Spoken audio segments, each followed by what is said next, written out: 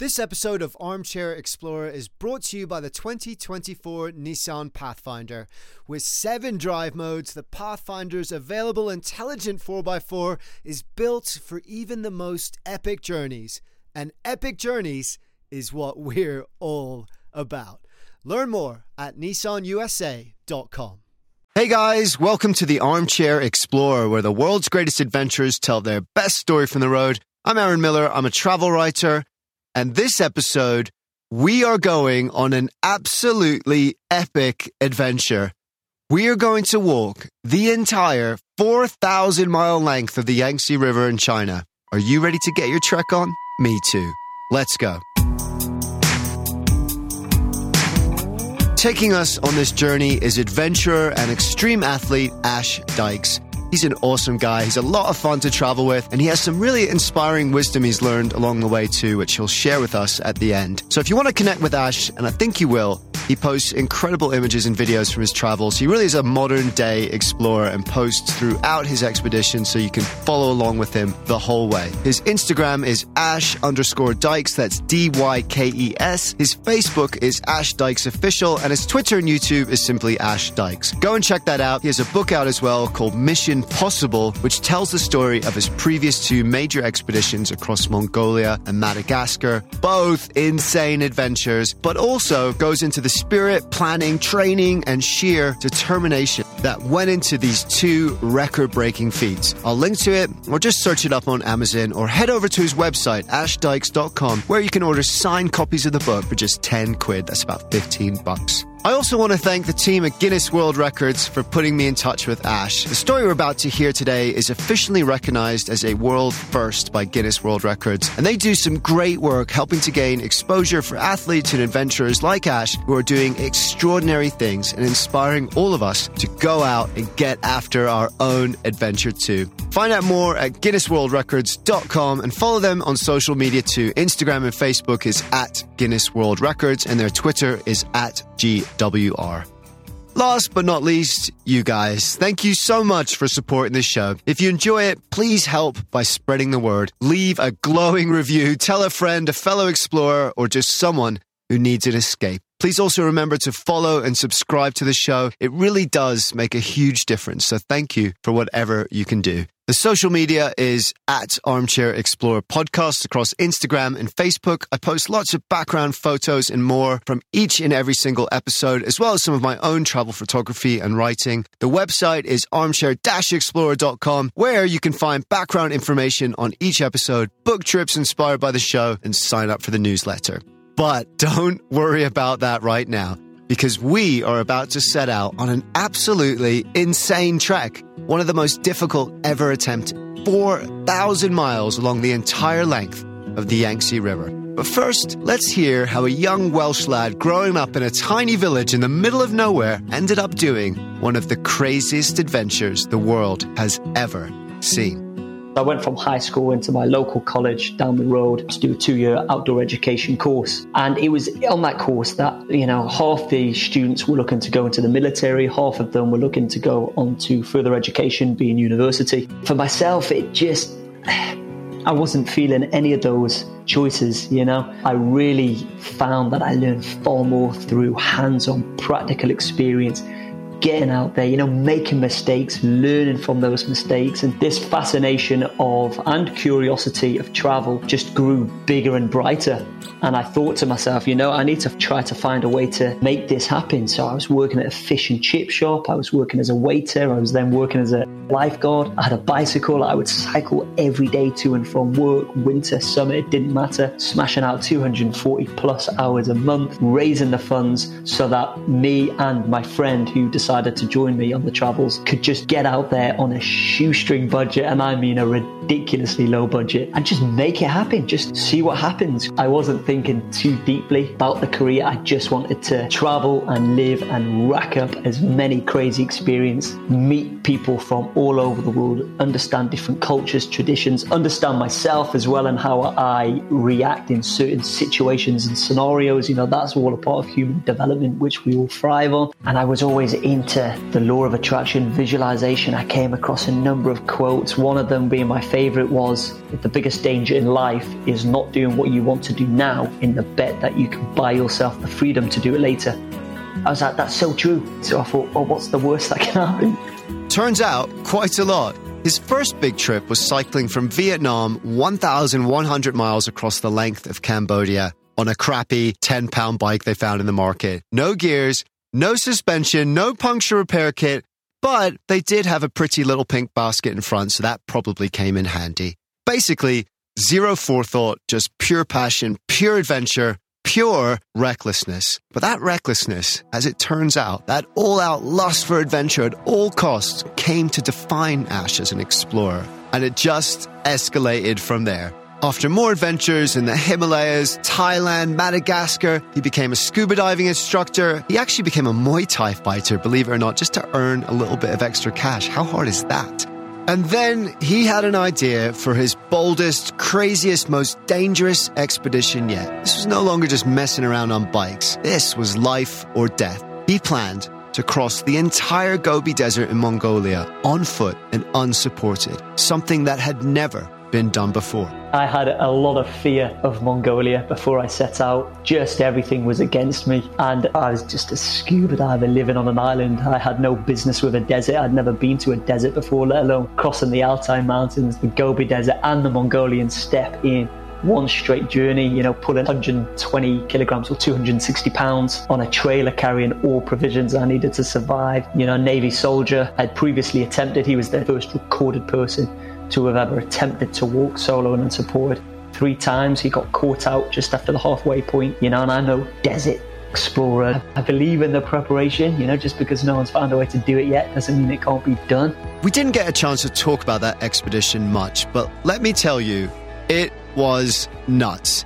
He talks about the heat and dehydration being so bad that he had to force himself to walk just 100 meters, then take shelter under the trailer for 5 minutes because it was the only place he could find shade, and then just walk another 100 meters just to stay alive, just to fend off heat stroke and collapse. For 78 days he did that.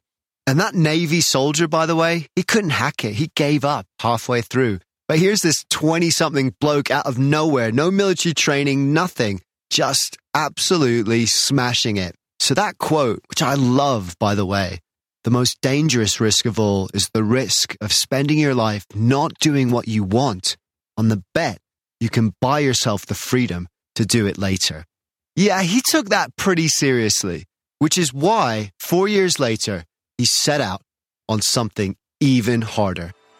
When I left at age 19, the first place that I actually went was China. And I was only in China for 2 weeks, sort of skirting along the East Coast, sort of typical Beijing, Shanghai, Hong Kong, then went to Southeast Asia. And once I left China, and you're looking at the map of Asia, it's like, look how big China is. We've barely touched the surface, And so I knew one day I would return. And I guess what really hooked me was its immense diversity. And I didn't know much about it. I always tend to go for those countries that I really don't know much about, that are off the beaten track. And many people do actually go to China, but if they go, they stick to the East Coast, but they never venture out really far west. And I think it was that curiosity of seeing the true rural and wild side to China. But I always need a goal. And for me, I was looking at either the Yellow River, maybe the Great Wall, and then the Yangtze. As soon as that sprang to mind, and I saw that it's almost 4,000 miles. It cuts through Qinghai, near Tibet, all the way around, curving down south, back up to the middle of China, across to the east,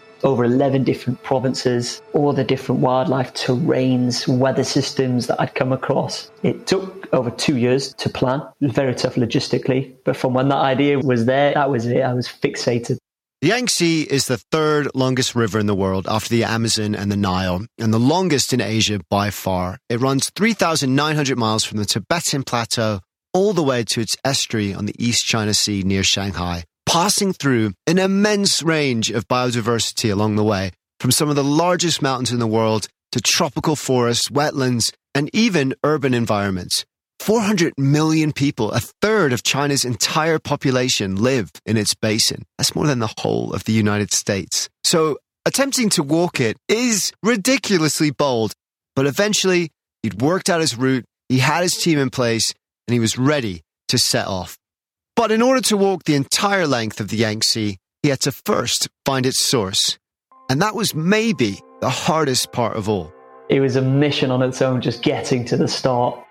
I had my film crew, I had my guide, we set off for the source of the Yangtze River. And the morning of day number 2, searching for the Yangtze. So it's not started. This is just day number 2 of looking for the source. My film crew abandoned the expedition. It was then me and my guide was with me to pull me off the mountains if I got altitude sickness. He got altitude sickness, vomiting, bleeding from the nose, and I had to pull him from the mountains. And I was like, what are the chances of this? And so that brought me down from the mountains to make sure he got back safely with his family and whatnot. And it was that whole losing 4 members and being delayed. It was dipping fastly into the winter season, which drops to -20 and then on to -40. My team in the UK and in China were pretty much saying, look, we've left it too late in the year. Abandon the expedition. You can recoup, you can learn more Chinese and prepare more. And, we have another crack at this next year. But I was just too dogged, and I believed in my preparation, my experience. I knew that I could get off the mountains before the true harsh winter hits. It was a risky decision. The source of the Yangtze is up about 5,000 meters, so about 17,000 feet, roughly the height of Everest Base Camp. And at that height, out in the wilderness without proper shelter, -40 will kill you pretty quickly. It was an incredible battle to get there. He was walking through blizzards and relentless wind and cold. He was left alone on the mountain, abandoned by his guides and his team, begged by people back home to pack it in, try again next year when the weather might be kinder, when he can start earlier without delays. But he persevered, and eventually, exhausted, beat up, he arrived at the source of the Yangtze. The only problem was, the walk hadn't even begun yet. He stood there at the source, looking east, and saw 4,000 miles of hard walking ahead of him. And that wasn't even the worst of it, because the cold and the altitude was only parts of the problem. The real issue was the bears. It was torpor season, so they were coming off the mountains because it's too cold. They were actively looking for calories before they go into hibernation. And at first, I kind of went with that mindset of, the bears will leave you alone if you leave the bears alone. But the locals were telling me otherwise, showing me these photos and videos, bear attacks, and it was horrendous. And you got videos of bears scratching at the doors, the steel doors, and killing families. And I'm there in a tent, no weaponry, just a whistle, Chinese firecrackers, that's all. And I can't do anything. If the bear wants me, the bear has me. And sometimes it's so windy that you can't even hear if there's something like within a foot of your tent. Hideous. Hideous. I'm going to link to one of those bear videos. No one gets hurt in it, but oh my God, is it terrifying. The Tibetan blue bear is a subspecies of the brown bear, but I think it would be more accurate to say it's like a brown bear after someone's poked it with a stick and nicked all its honey. It is angry, ferocious, and not afraid. In this part of the world, people die from bear attacks every year, and especially at this time of year, when they're desperate to build up on calories before the long winter hibernation. You can't blame the bear, of course, they're just doing their thing, and more often than not, it's us humans that are getting in the way and encroaching on their turf. But none of that matters when you're staring down the barrel of one of these beasts. So it was serious. And he was in a tent, which is basically like a candy wrapper for one of these bears. And the thing is, they weren't the only animal that wanted a piece of him. He also had to contend with the beasts that were put out there to fight off the bears. They're called Tibetan Mastiffs, which back at home are pretty sweet, cuddly, fluffy dogs. But out here, they are basically what would happen if you mixed a lion with a pit bull. And that's not even a joke. They actually look like that. This episode of Armchair Explorer is presented by the 2024 Nissan Pathfinder. From muddy jungle paths and snowy trails to rolling sand dunes, the 2024 Nissan Pathfinder has the capability to take you to some of the most epic destinations on Earth. And Pathfinder, that's a pretty cool name, isn't it? Because that's also what this show is all about. Exploring, getting off trail, having adventures, finding your own path, and living life to the fullest. Sound like you? Yup, sounds like me too. Which is why I'm so excited to partner with Nissan. The 2024 Nissan Pathfinder has 7 drive modes, available intelligent 4x4. It's got the best towing capacity in its class, up to 6,000 pounds. So go ahead and bring all that gear with you and lots more. The 2024 Nissan Pathfinder, a vehicle built for adventures everywhere. So thanks again to Nissan for sponsoring this episode and for the reminder to chase bigger, better, more exciting adventures and enjoy the ride along the way. Learn more at nissanusa.com. They pretty much protect the livestock from the threat of bears, wolves and snow leopards. But they're brutal. They're almost semi-wild because they're just outside in the winter, -40, doesn't matter. They're covered in icicles and snow, you know. They are angry, angry dogs. And a lot of the time they were more of a threat than the bears because I was coming across them a lot more, of course. And this one time there was 2 Tibetan Mastiffs that weren't pinned down, weren't staked in the ground, and they just went for me, you know, and I'm having to throw rocks, big rocks, hitting them. They're coming for more. I'm having to swing everything and anything I can, just trying to keep them both in front of me and stop one getting behind. And it was exhausting. It was like after a Muay Thai fight. I managed to roundhouse kick one. I ran out of rocks, so I was like, right, it's got to be done. It just came back for more, unfortunately. He roundhouse kicked the animal that fights off snow leopards. That's how hard Ash is. Tibetan folklore says that one Tibetan Mastiff can guard 400 sheep, defeat 3 wolves, and 1 leopard single-handedly. But apparently, 2 of them are useless against a Welshman, so there you go. He fought off the dog lions and fought deeper across the hard mountain terrain of the Tibetan plateau. And the further he walked, the harder it got. It got colder, he had to cross glaciers and freezing rivers, he faced landslides. Much of the Yangtze is framed by steep V-shaped valleys, which are unstable and dangerous. He was even arrested a couple of times by the Chinese authorities. He was getting closer though, closer to the end of this first tough mountainous region, closer to the lower tropical lowlands. He thought he was through the worst of it. But he wasn't. This is quite a funny story, actually. It was me and Kyle, my videographer. He was joining me for 4 days. And as we were disappearing into another V-shaped valley, we quickly checked with the last remaining locals because we didn't know how many days we'd go without seeing locals again, if we're heading the right direction and what the sort of distance is and what should we be prepared for. And as we got talking to them, they were Tibetan, which was annoying because my friend was fluent in Mandarin, amazing Chinese speaker, but he couldn't understand them. But he still wanted to film everything, right? Because we're filming for a documentary. So he caught everything, wanted to film me interacting. And there I am. I remember them trying to warn us of something, but we had heard it all before, you know. We just sort of, thank you, we wave and crack on. And for the next 2 days, as we pushed on, we could hear howling, which was beautiful at first, you know, really majestic, awe-inspiring, but creepy at the same time, you know. It sounded like it was a pack of maybe 5 or 6 wolves, and they seemed to be on our tail. Normally they cover bigger distance, so we were quite surprised that the next day we could still hear them, and they were the same proximity between us, and they were just on the same mountain as well. It seemed like they were scouting for any injury, probably watching us to see if we were limping, because it's risky for wolves to go for a human. They don't really like to risk that much, you know.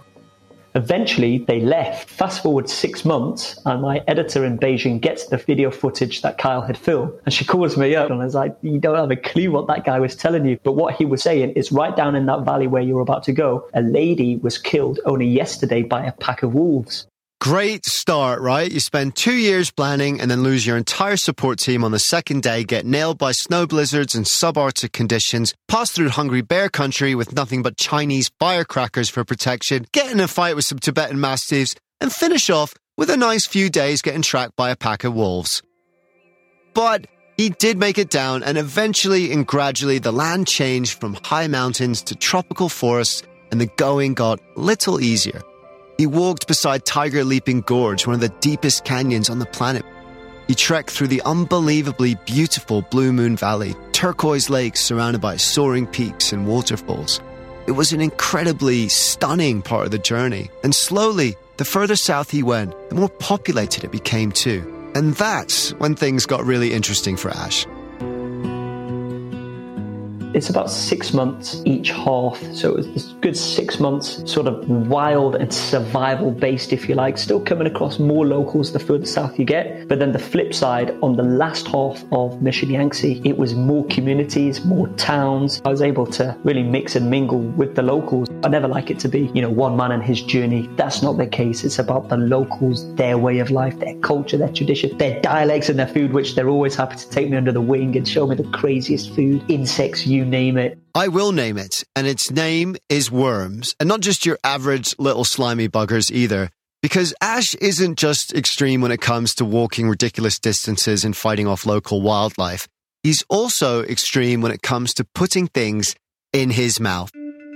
When we came to the city of Panchihua, that was pretty much the most southern part of the Yangtze. And the locals, they were excited to show me their delicacy, which is a Panchihua city delicacy of these pasha worms, which are kind of like sandworms that burrow in the Yangtze underneath the rocks in the sand. And they were excited, I'd go with them. They're lifting up, trying to find these worms, and they're gruesome little things, they're probably about 2-3 inches long, lots of legs, a hard shell, very pussy and juicy on the inside. They fill you up. And I pretty much asked the guy, because I know that they cook them and put them and decorate the rice in these pasha worms. But I said, can you eat it raw? And he was like, well, we don't really do that, but you can. And so he popped its head off, pulled its guts out and popped it in. And so I do the same, and I'm eating. And then halfway through, he's just like, just remember to fully chew it, because if it's still alive whilst you swallow it, it's going to grip on your throat and crawl back out. Oh my God. That is maybe the best, worst food story I've ever heard.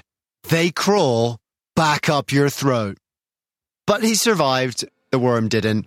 And the further south he walked, now well into the second half of his journey, the more towns and cities he passed along the way. And it became a very different kind of adventure. Sadly, as well as being one of the most impressive rivers in the world, it's also one of the most polluted. And actually, one of the reasons Ash took on this whole expedition was to help raise awareness of that. So the Yangtze became more urban, more industrial. And although that sounds like a downer, there was an upside, because the Chinese people were starting to catch on to what he was doing. And before he knew it, and to his great surprise, Ash was a bloomin' celebrity. I remember a guy joining me for their live stream on their social media, and he had 1.5 million live streamers watching for 7 hours as he just joined me. Like when he's going to the toilet, he has to pass me the tripod and I've got to speak to these 1.5 million people, trying to converse in Chinese. It was different celebs. It was like the members of public. We had the book translated into Mandarin. So I was doing book signings. It got to a point where even GQ called me and they wanted to do a shoot with Jackie Huang, who's like a big sort of movie star out there. And I'm like, with this beard, this ginger beard at this point, should I say, sunburnt, patchy, red eyes, just this wild man. And they want me for the shoot. Again, you've got the first 6 months, which was wild and extreme. And then the second 6 months where I'm delivering the presentation of the evening that I arrive in that city. And then I crack on with my rucksack the next morning, plodding along, it was just mental, yeah. That photo shoot, by the way, was for Jet Li's Adidas clothing and shoe line called Wuji, which is pretty awesome, isn't it? 1 minute you're a sweaty mess, and the next minute you're rubbing shoulders with Chinese kung fu royalty. And that theme continued, because the more he traveled, the closer he got to Shanghai and the end of his journey, the more that cultural side, the people, that different world he speaks of, the different world he wanted to learn about and explore, that, even more than the wild beauty of the first half, was what really made the trip. It sounds funny me saying this, but I hate walking. Wait a minute. What? You hate walking? Over the last 6 years, Ash has walked more than 7,500 miles. That's basically like walking from the east coast of America to the west coast 4 times. But actually, the walking for Ash is just a means to an end. The really interesting stuff is what happens in between. It's not why I do this, it's the people I meet, what I come across, it's the survival, the dangers, and it's these experiences. Yeah, I was taken in by a bunch of opera singers and taught how to sing opera. I'd probably never ever be accepted back there again. That was awful. I was taken in and taught kung fu in Wangfujing Temple and Wadang Temple. I was taught how to meditate. I think just seeing sort of how diverse the cultures were along the way. Each and every one was solely unique, from the yak farmers on the plateau who have the worries of, following the seasons, protecting their livestock from the wildlife, to then dropping down and you've got more paddy field workers that now welcome you in and they've got these crazy delicacies, to throw in certain parties and events and traditions in certain ways, to then your cities. And that was interesting with the cities because you've got a big transition going on now. You've kind of got the older generation and certain dying out traditions, and the younger generation who were worlds apart. They are like social media, tech heavy, and then you've got a nomad. You've got all of the amazing transportation and your teenagers driving around in Porsches, Lamborghinis, but then you've got your 70, 80-year-old bang workers who are guys that literally still almost like human donkeys who are still hauling stuff over because they need money and that's all they know. It was just interesting seeing that side. It's so fast changing, but yet they're still living heavily amongst each other. And you can see two different, like a generation that's worlds apart within the same city. So yeah, I was learning a lot, and I tried to really dabble in as much as I possibly could along the way. He passed through modern, high-tech cities with towering skyscrapers which would illuminate each night with spectacular light shows that would dance across the sky. And then smaller, older towns where people still dressed in traditional clothes, timber buildings with curved cypress wood roofs and golden temples. He made friends. Locals invited him into their homes or walked a few steps along the way with him, until finally, 350 days after he started down that impossible journey from the source of the Yangtze at the roof of the world, he reached the finish line. My team had planned for this big event, and so, people were there. My family had flown over, and it was the day before I finished that we were hit by a red alert typhoon, and everyone had to run for shelter. And I was like, I literally finished this 352-day expedition tomorrow. And part of me thinks I could have pushed on, but it would have just been selfish, these people coming over, and I'd be putting their lives in jeopardy. So I said, right, we're going to hold back. It lasted for 2 days. I had to hold back for 2 painful days. I just wanted to get to the finish, And it's something that plays with your mindset because you have finished, but you still got to do the miles and get to that point.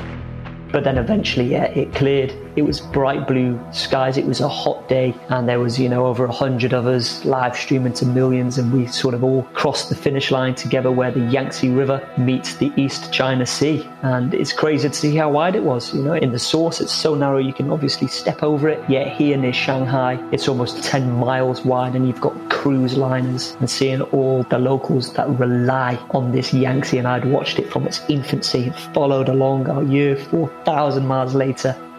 And just seeing it change from it being so still and calm to then just being rip-roaring and dangerous. I came across communities that were, living along that Yangtze, using it for everyday life. And as I pushed on, I heard that village that I've just been at has been absolutely destroyed by that river. And they all had to sort of evacuate into the mountains to higher ground. And it's pristine and beautiful, but deadly as well. I think out of all of the rivers, this is probably due to the population of China. It's taken more lives than any other river on the planet, just because it's so unpredictable. And the V-shaped valleys, you've got this big river, but then you've got these massive cliffs right above it, and everyone chooses to live alongside it. So it's this majestic sort of beast, but it can be a straight savage as well, And just watching that as it carves through the different terrains, one minute it's boiling, one minute it's freezing, snowstorms, to everything. It was just unbelievable. He'd done it. 4,000 miles across some of the hardest terrain in the world on his own, the first person in history to walk the entire length of the Yangtze River. He'd faced bears and wolves and guard dogs from hell. He'd been hit by blizzards and typhoons, altitude sickness and Arctic cold. He'd survived landslides, multiple arrests, and perhaps, worst of all, a worm that crawls up your throat after you've eaten it. He set out a year and 8 million steps earlier to explore a part of China almost no one goes to, and to try and understand a culture that is in many ways completely different and alien to the one that he and many of us grew up with. And not only did he do that, he became a Chinese celebrity along the way too, and through that and the kindness of the strangers and the locals he met, the people who gave him food and shelter and directions and help, and without whom he never would have been able to make it, he discovered that different world, as he called it at the start, was actually, when you get down to it, a lot like ours.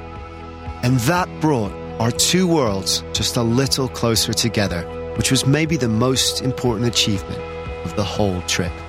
But the hardest part wasn't the physical endurance required, though that would break most of us. Ash is an insanely fit guy, and despite the fact that he hates walking, he's bloody good at it too.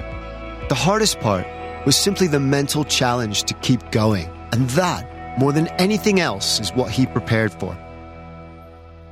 The Yangtze mission was the first mission I actually questioned what I was doing, with all of the teams having to be evacuated, with so many things going wrong, with so many threats, with the team now saying just try again next year.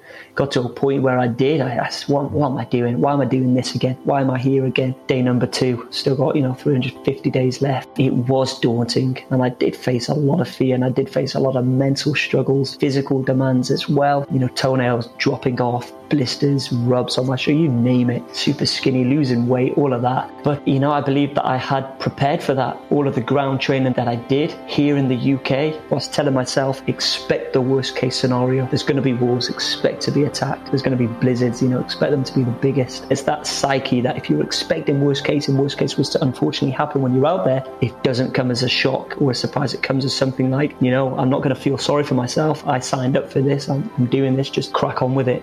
So there were many mental battles, and that whole journey is funny because the main goal was the finish 4,000 miles away, and that's important to have so you can see yourself crossing that finish line. But I also had goals where I had like a certain town to get to, which was a week away, or a community 3 weeks away. And so within my main goal, I had lots of little goals. But not only did I visualize those goals that I was aiming to come across, I think the difference is I was visualizing all of the worst cases possible. I think people, when they're in like a traumatizing situation or like a deep struggle, and what helps is visualizing the next goal or the ending, but no one really visualizes what that's going to feel like. And then when they're in that moment, they tend to panic. And so each struggle that I came across, I had already pre-anticipated that struggle and visualized what that would be like, so it didn't come as a shock. So whilst visualizing the goals and planning for the goals, I was planning for the storms, I was planning for the wars. And so by visualizing the worst case scenario and all of the little wins and little losses along the way really helps to make the big picture of getting to that finish.